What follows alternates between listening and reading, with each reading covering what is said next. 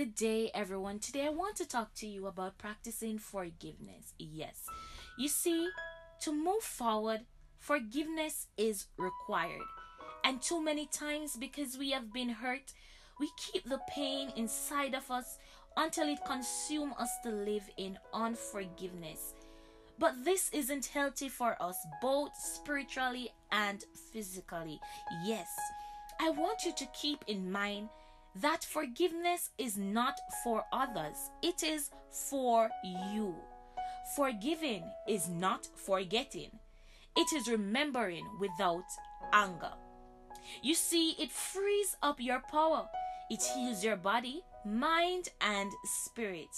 As Les Brown said, forgiveness opens up a pathway to a new place of peace where you can persist despite what has happened to you.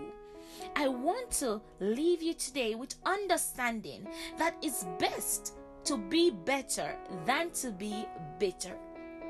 And how do you know when you are bitter? You see, when you find yourself can't be where a person is that has hurt you, the same place, when you hear their names, you get angry. When you see them, you get angry. That means that you're living in unforgiveness and you are in a state of bitterness. But to be better is best than being bitter. I want you today to ask God to help you to forgive those who have hurt you, so you can walk into all He has for you.